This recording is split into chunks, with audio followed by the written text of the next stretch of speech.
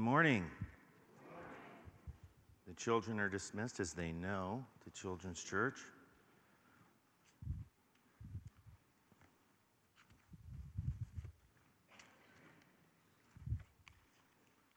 And just like that, November's over, pretty much.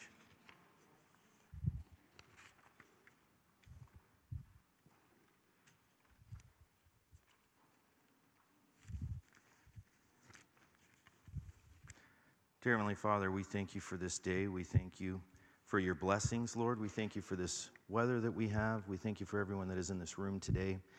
Lord, you know every spiritual need. You know every heart condition in this building today. And so, Father, we call upon you. We ask that, Lord, you would move by the power of your Holy Spirit upon those that need that special touch from you today. That, Father, we would be moved by your living and active word that you've given us. And that, Father, those who are struggling with unbelief, struggling in their marriages, struggling with their finances, whatever it may be, Lord, may we come before you and give those things to you today, for you are the author and the finisher of our faith. So I ask that you would guard my lips and bless this time. And all of God's people said, Amen. Do you turn with me to 1 Samuel 31? We are going to be finishing this book today. 1 Samuel 31. 1 Samuel 31. I'll start reading. Now the Philistines fought against Israel, and the Israelites fled before them, and many of them fell slain at Mal-Gilboa. The Philistines pressed hard after Saul and his sons, and they killed his sons, Jonathan and Abinadab, and Malchishua. The fighting grew fierce around Saul, and when the archers overtook him, they wounded him critically. Saul said to his armor-bearer, "Draw your sword and run me through, or these uncircumcised fellows will come and run me through and abuse me." But his armor-bearer was terrified and would not do it. So Saul took his own sword and fell on it. When the armor-bearer saw that Saul was dead, he too fell on his sword and died with him. So Saul and 3 of his sons and his armor-bearer and all his men died together that same day. When the Israelites along the valley and those across the Jordan saw that the Israelite army had fled and that Saul and his sons had died, they abandoned their towns and fled. And the Philistines came and occupied them. The next day, when the Philistines came to strip the dead, they found Saul and his 3 sons fallen on Mount Gilboa, and they cut off his head and stripped off his armor, and they sent messengers throughout the land of the Philistines to proclaim the news in the temple of their idols and among their people. They put his armor in the temple of the Asheros and fastened his body to the wall of the Bethshan. When the people of Jabesh Gilead heard of what the Philistines had done to Saul, all their valiant men journeyed through the night to Bethshan. They took down the bodies of Saul and his sons from the wall of Bethshan and went to Jabesh, where they burned them. And then they took their bodies and buried them under the tamarisk tree in Jabesh, and they fasted for 7 days. Now you might, if you're visiting today and you hear that, you might be like, what is this story? It seems very violent, and I hate to say it, but there's a lot of violence in the Bible. There's just also a lot of violence in the world. Pretending that it doesn't exist does not make it disappear. Now, I'm saying as we look at this, it's important because we've looked at the life of Saul and King David. We know that David was a man after God's own heart, and we know that Saul started off really well. He was the people's choice award, if you will. He was a king that the people demanded, and even though God warned the people what would happen, they still wanted a king. Why do people want a king? Why do we want a king? Why do we want a president? Why do we want a leader? Someone to maybe blame? Yeah, and everybody else. Let's be like everybody else, right? Does those mindsets plague us today? It can, right? There's nothing wrong with leadership. There's nothing wrong with kings, but it wasn't God's way was the problem. They were impatient. They wanted something else. God had given them a leader. If you remember, it was Samuel, but they were growing tired. They were impatient. It's kind of like the Israelites when they were freed from Egypt. They were impatient because they were in the desert and it was uncomfortable. And then what did they do? They began to complain and then compare about how much greater their life was in the past because of their current difficult situation. It's the same thing for Christians today. God can come into your life, restore, begin to heal you, free you from addictions, do things in your life, but yet when things get hard and tough, instead of waiting patiently or surrounding yourself with the right people and going to the right things, you begin to look at how your life used to be. And I think if we're all honest, we can always default back to our past, right? Some of you judge your future entirely on your past experiences, especially in relationships. That's not healthy either, correct? So as we look at this life of Saul, we're going to see how a man who started well ended badly, right?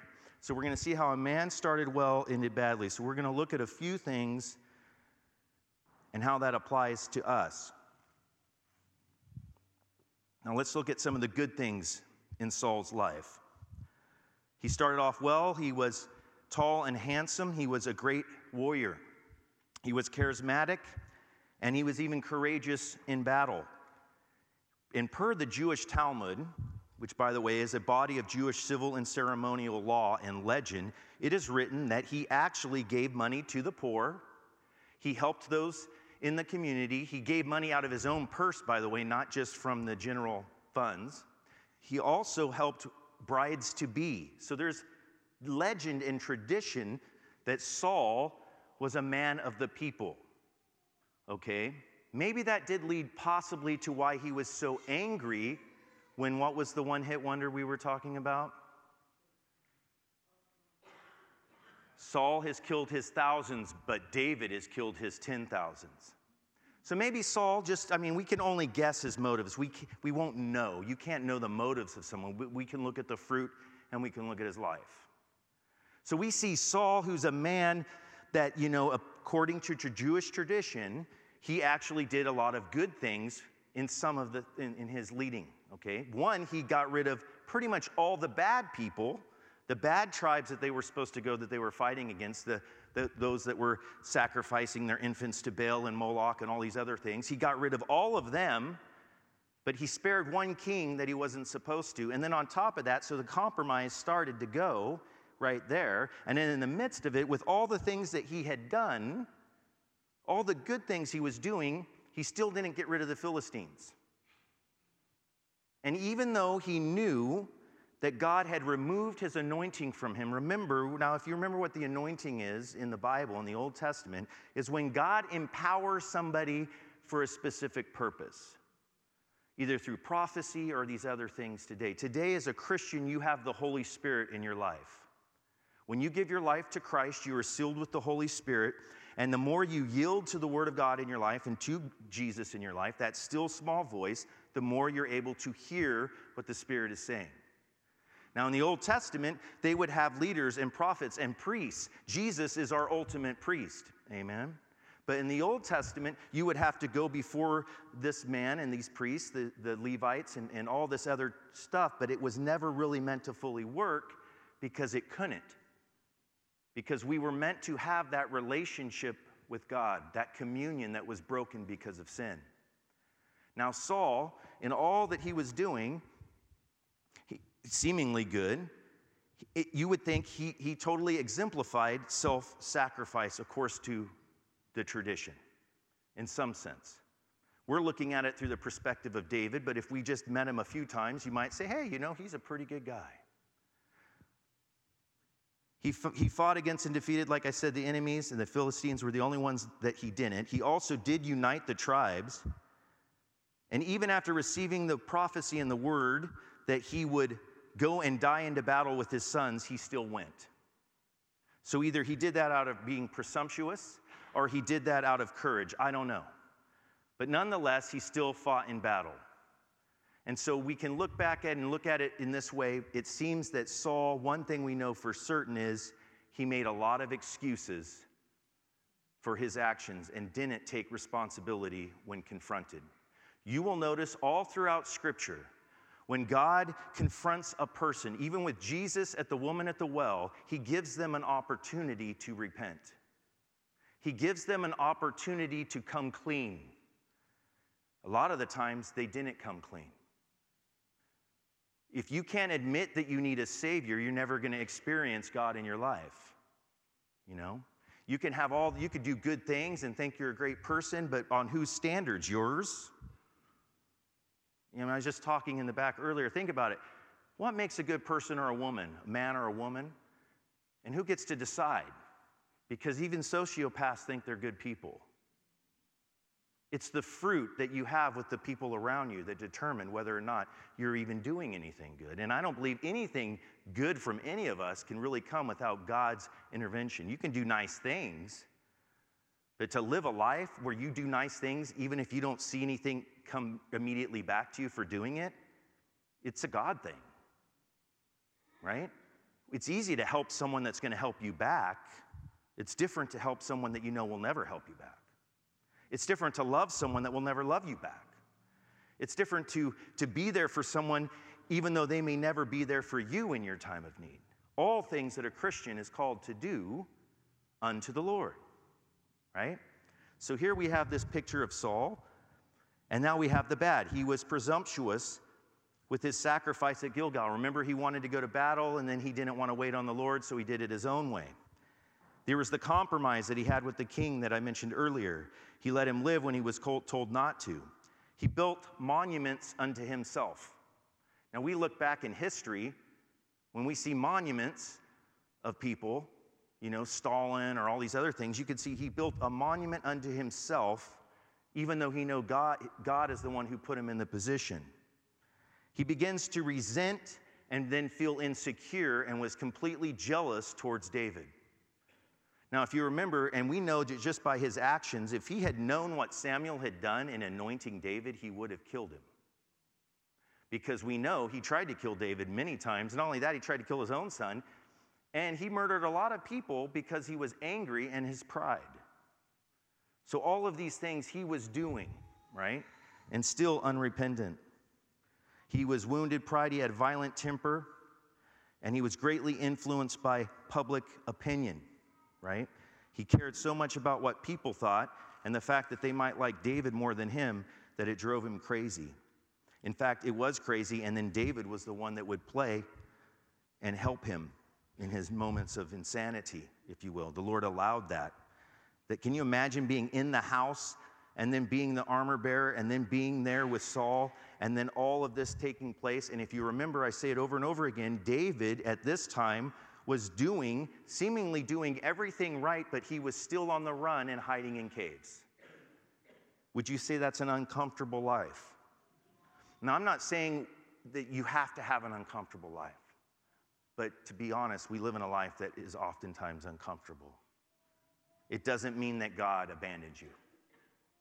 Can you agree on that? It doesn't mean that he has forgotten you, right? There's some of you that think that because of your circumstances in your life, some may be even out of your control, that somehow God has not heard your prayer or he has forgotten you, and that is not the truth.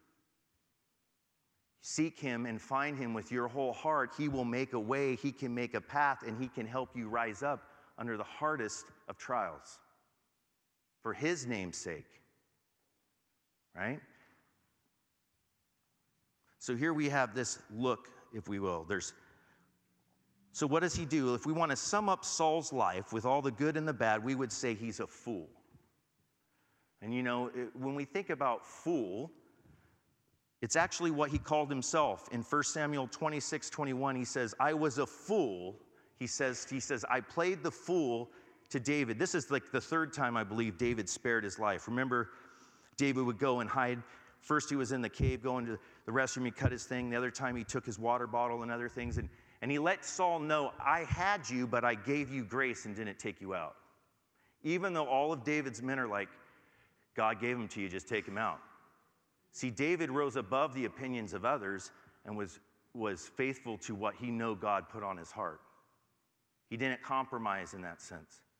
And even though his men were probably going, what is wrong with you, dude? This guy's been trying to kill us. I want to go home. I don't want to live in a cave anymore. You're failing all your men right now. Just be done with him. But he knew that God didn't tell him to do that, right? He wanted to be faithful to the Lord. So let's look at what a fool is. No one likes to be called a fool, right? If we were to look at the secular definition of a fool, in Webster, it would say, a fool is someone who is without well-developed reason, a person who lacks the basic skills or ability to judge rightly, one who acts unwise, a feeble-minded person. That's one that no one wants to think about. What is a feeble-minded person? No one know? Huh? Weak. Okay, what's an example of being weak-minded? You just believe everything you see in here on the big screen? Could that make us feeble-minded? No critical thinking, okay. What else? Easily persuaded where all the majority goes, that's where you're going to go, regardless if it's true, right? We all like to be liked, right? We all like the approval of others, even if we say we don't, right? But what happens if the majority is going the wrong way? Are we willing to say, nah, I don't want to do that? You know, they've done all kinds of tests psychologically with people in regards to, can they cause, if they didn't have to see and they had a person in the other room, right? And that person, they would be on the other side and they would push a button. And every time they push the button, the person would scream like they're being electrocuted. But they realized that if people were told it's okay to do that enough, and if the person asked a question and they didn't answer it correctly, you know, there's a reason. So they're not fully responsible for what they did when they pushed the button. And if they were told it's their job to do so, you would be disgusted on how many people just did it because it was their job to do so. Even though in their conscience, they knew it was probably morally wrong or was morally wrong, right? What does that tell you about? That would be weak-minded. Doing what someone else tells you to do because you want their approval or whatnot instead of actually listening. So we don't want to be foolish. No one likes to be called a fool. That's like a really mean thing to say, right? But we all know what it's like when we're being foolish, thinking that consequences won't catch up with us. There's another side of being a fool. It's someone who knows the right thing to do but continually does the wrong thing. They're living a life of a fool. They know better, but they're choosing to do wrong, right? Self-destructive. A lot of people, now given there is mental illness in some of this where people over time, they don't understand, but I would say a lot of it is self-inflicted based on continual bad choices and no hope. So they'd rather be self-destructive than take responsibility because they don't believe if they take responsibility, it's going to change anything. And in the world standards, you wouldn't think so, but biblically, it changes everything. And with the right help, people can get better, they can do better, they can make better decisions, they can live a better life. Some people who know what it's like to be under addiction know what it's like if you've been freed from addiction. Some of you have never been addicted to anything, maybe it's just whatever in your life, but some do know what that's like. And in my own personal life, I know for a fact there was a time I never thought I would be free of certain things, and I'm free from those things today. But it's only because of God. But if you were to try to convince me that, I wouldn't believe you because I was so far down the rabbit hole that I didn't think it was possible, right? See, hope that we have as Christians is different than what the world gives, right? Saul was disobedient, and instead of repenting or calling out to God and asking for forgiveness, he cared more about what would happen to his body. Now, given if we were in that situation, I'm not sure if this is a Harry Carey type, samurai type thing he was doing. But I could say this, back then in battle, that might have been something that they would do. But the point is, he cared more about how he would be seen than where his heart was. And we already know his heart was in a bad place. And he had multiple times to repent, and he didn't. He was playing roulette. He was thinking, hey, I'll just do it next time. Do we sometimes do that in our lives? Well, I'll call out to God when it works for me. I won't have that relationship because I'm not in need right now. There's different types of foolishness, right? So that's the secular version of what it would be to be a fool. One who is easily imposed upon. Saul played the fool. He says that in 26:21, 1 Samuel 26:21.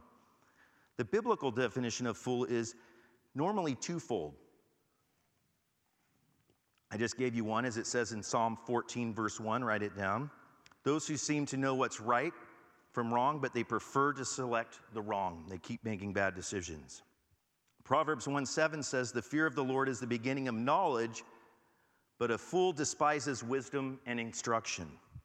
We could sum that up and say they are unteachable. Would you think a fool could be unteachable? Instead of, they're not going to be teachable. There's no discernment. They don't seek. They don't want to know. They don't want to learn. It's kind of a lazy mindset. But we are told the fear of the Lord, the reverence of the Lord is the beginning of knowledge. When you recognize that we serve a mighty God, and whether you believe he's God or not, doesn't matter in the sense of him changing how God he is. He is God. People who say, I don't believe in God, doesn't change the fact that he is God, right? He is God. Well, I don't know if I like that idea. He is God. He is before all. He knows all things. He's from the beginning, from the end. He knows everything. He knows everything you've done and everything you will do, and he still sent his son to die for you so that you can have hope in this world. We live in a world desperate for hope, and they put it in all the wrong things just to end up in the same place, right? And here we have an example of a man who had an opportunity and wasted it. Even upon his death, he could have made changes, and he wasted it. He chose to take his life. So even from all this, the picture that we have, it says also in 1 Corinthians 1:18, for the preaching of the cross to them that perish, it is foolishness, but unto us which are saved, it is the power of God. In the world's standards, if you're a Christian, you're a fool because you're putting your hope in something you can't see and you're living a fairy tale life. Some of you have had people say that to you. Some of you have wondered it. You'd be lying to yourself if you said you didn't. Sometimes you wonder, what are we doing? Right? That's why we have this here. A fool says in his heart that there is no God. Think about how arrogant that is when you look at how small we are and you look up into space and we're like, there's no God. I just know that for an absolute. How could you even think of something like that? But yet we do all the time. We can live our life and justify the things that we do and act like there's no consequences. But the truth is, it doesn't change truth from error. Error is always going to be error, and truth is truth. It says when you shall seek the Lord with all your heart, right? What will set you free? His truth. The truth of the Lord will set you free. Amen? When you think about it, that's what sets you free, knowing the truth about who you are, who we are, what this earth's all about. Knowing that truth is where freedom comes. And you shall know the truth, and the truth shall set you free. The truth that Jesus Christ came, lived with us, as it says in Emmanuel. He was God with us, walked among us, was that perfect sacrifice, stood in our place so that we could have a right relationship with God, even though many will reject him. Even though many of them can play church but never really wanted to know him. And then this is one that I think everyone should understand. If you're struggling with, I don't know, and that's okay to say, I don't know. There's a lot of people that said they didn't know. Jesus met them where they were at. The truth is, it'll come down to a point where you have to decide, will you take a step of faith and trust him at his word, or will you continue to go the way you want and expect a different result? Right? And here we have it. It's very clear in Scripture, 1 Corinthians 2:14, the natural man receives not the things of the Spirit of God, for they are foolishness to him, neither can he know them because they are spiritually discerned. So your natural flesh in your life, you can't understand the Bible. People go, I've read the Bible, I don't get it, because you can't get it without the Spirit of God. Well, how do I get the Spirit of God? You take the gospel message, you accept Jesus in your life, you admit that you need him, you confess your sins before him, and you come before him and you say, I need you in my life. I know that I'm a sinner and I need you. If we're honest, we don't see a lot of that in the church today, in some churches today, right? A lot of it is turned more into what God's going to do for you and how he's going to have your back, and some of that can be true. But the gospel message is he is God. He is a holy and righteous God. And we have a hope because through him, we are holy and righteous. Amen? We can have that new life. And people don't understand. Well, how do you have hope? How can you expect? We live in a society, did you know that the third leading cause of suicide between 15 and 24-year-olds is suicide is the leading cause? The third leading cause, or the third, you know what I mean, leading cause of death, right, is suicide between 15 and 24. Do you know that 40% of the suicides are done in a drastic moment of emotion?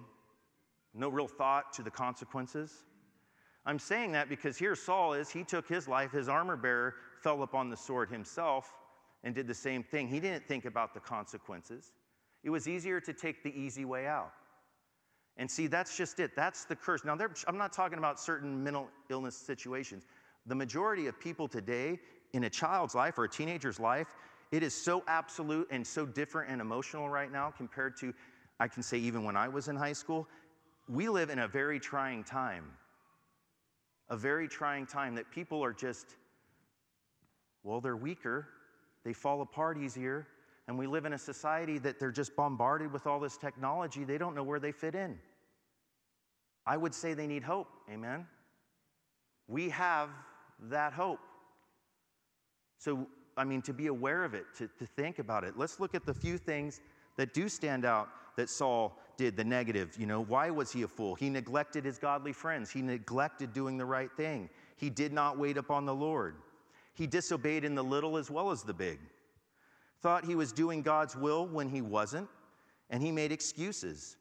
He let jealousy corrupt him, and he turned to a witch at the end, which we heard, a couple weeks ago. In other words, all these things, instead of taking responsibility, he blame shifted, and he neglected the right people in his life. He neglected his friendship with Samuel. He knew that Samuel would give him the answers. He knew that Samuel heard from the Lord, but when it didn't go his way, he didn't want to hear from Samuel anymore.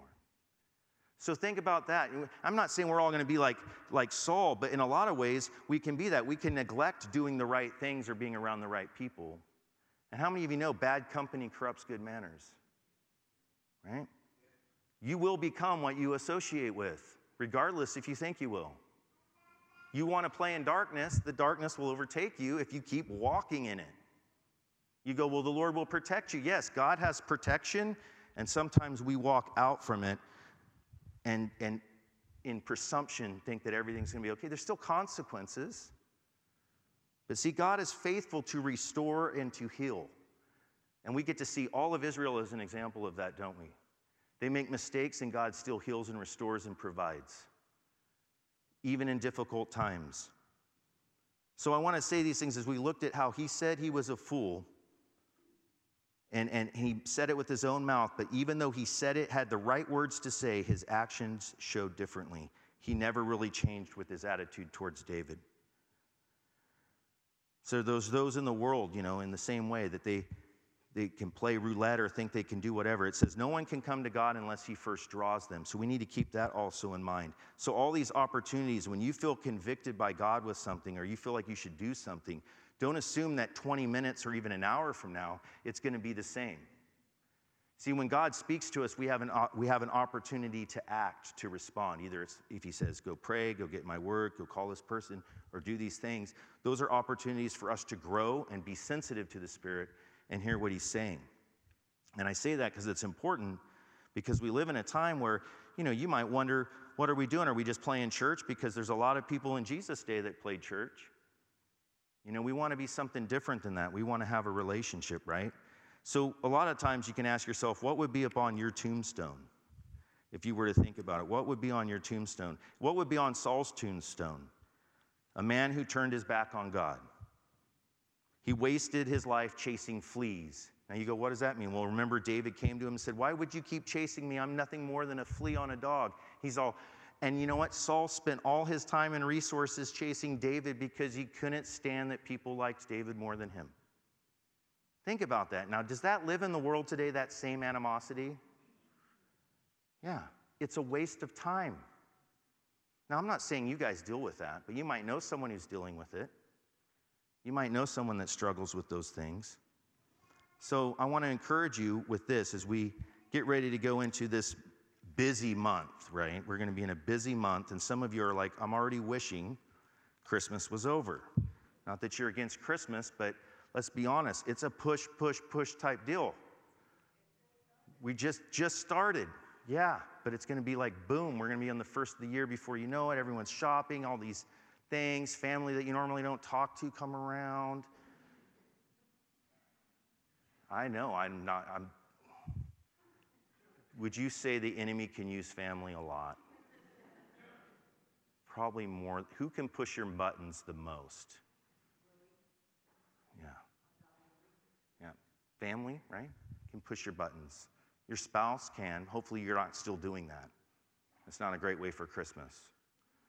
Your kids. But then, there's people that just push it, and they don't know how to stop. So this is an opportunity to see how much of the Lord we're really seeking and serving based on our attitude, and keep in mind. And I don't know about you, but we all need grace in this time of season, amen? We get pushed through it so fast. So I want to leave you with this, and keep this in mind, just as it says on your bulletin, because it's important. All right? We serve a God that is mighty. And so in Romans chapter 5, Paul writes this, therefore, since we have been justified through faith, we have peace with God through our Lord Jesus Christ, through whom we have gained access by faith into this grace in which we now stand. And we rejoice in the hope of the glory of God. Not only so, but we also rejoice in our sufferings, because we know that suffering produces perseverance, and perseverance, character, and character, hope. And hope does not disappoint us, because God has poured out his love into our hearts by the Holy Spirit, whom he has given to us. So hope is this anticipation that we know that God is in control, and no matter what we are dealing with today in these next months or even coming into the new year, that God knows and sees everything. And when it seems hopeless, we should know as Christians, you are never without hope, because you have the Holy Spirit. And this world and everything you see isn't what it's all about. It's about you and your relationship with God and knowing him. Amen? Would you stand with me, please?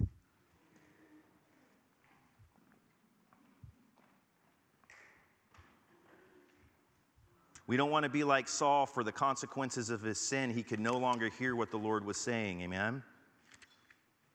We want to hear what the Lord is saying. We want to hear what his word is saying to us in our hearts, and we want to be sensitive. Heavenly Father, I thank you for the life that we get to see in Saul, Lord. We get to see how he fell short by his decisions and his actions, and then we see how David, who was faithful, and even though he was not a perfect man, Lord, you used him, and you even used Saul.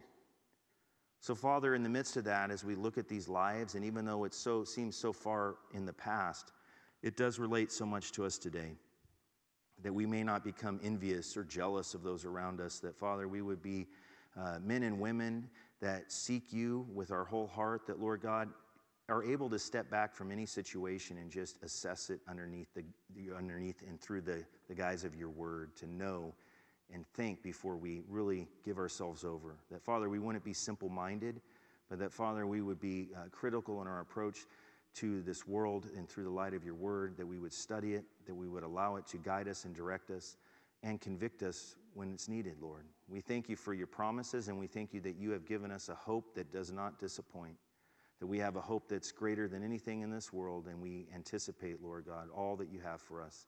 In Jesus' mighty name, and all God's people said, amen. May you go and be a blessing.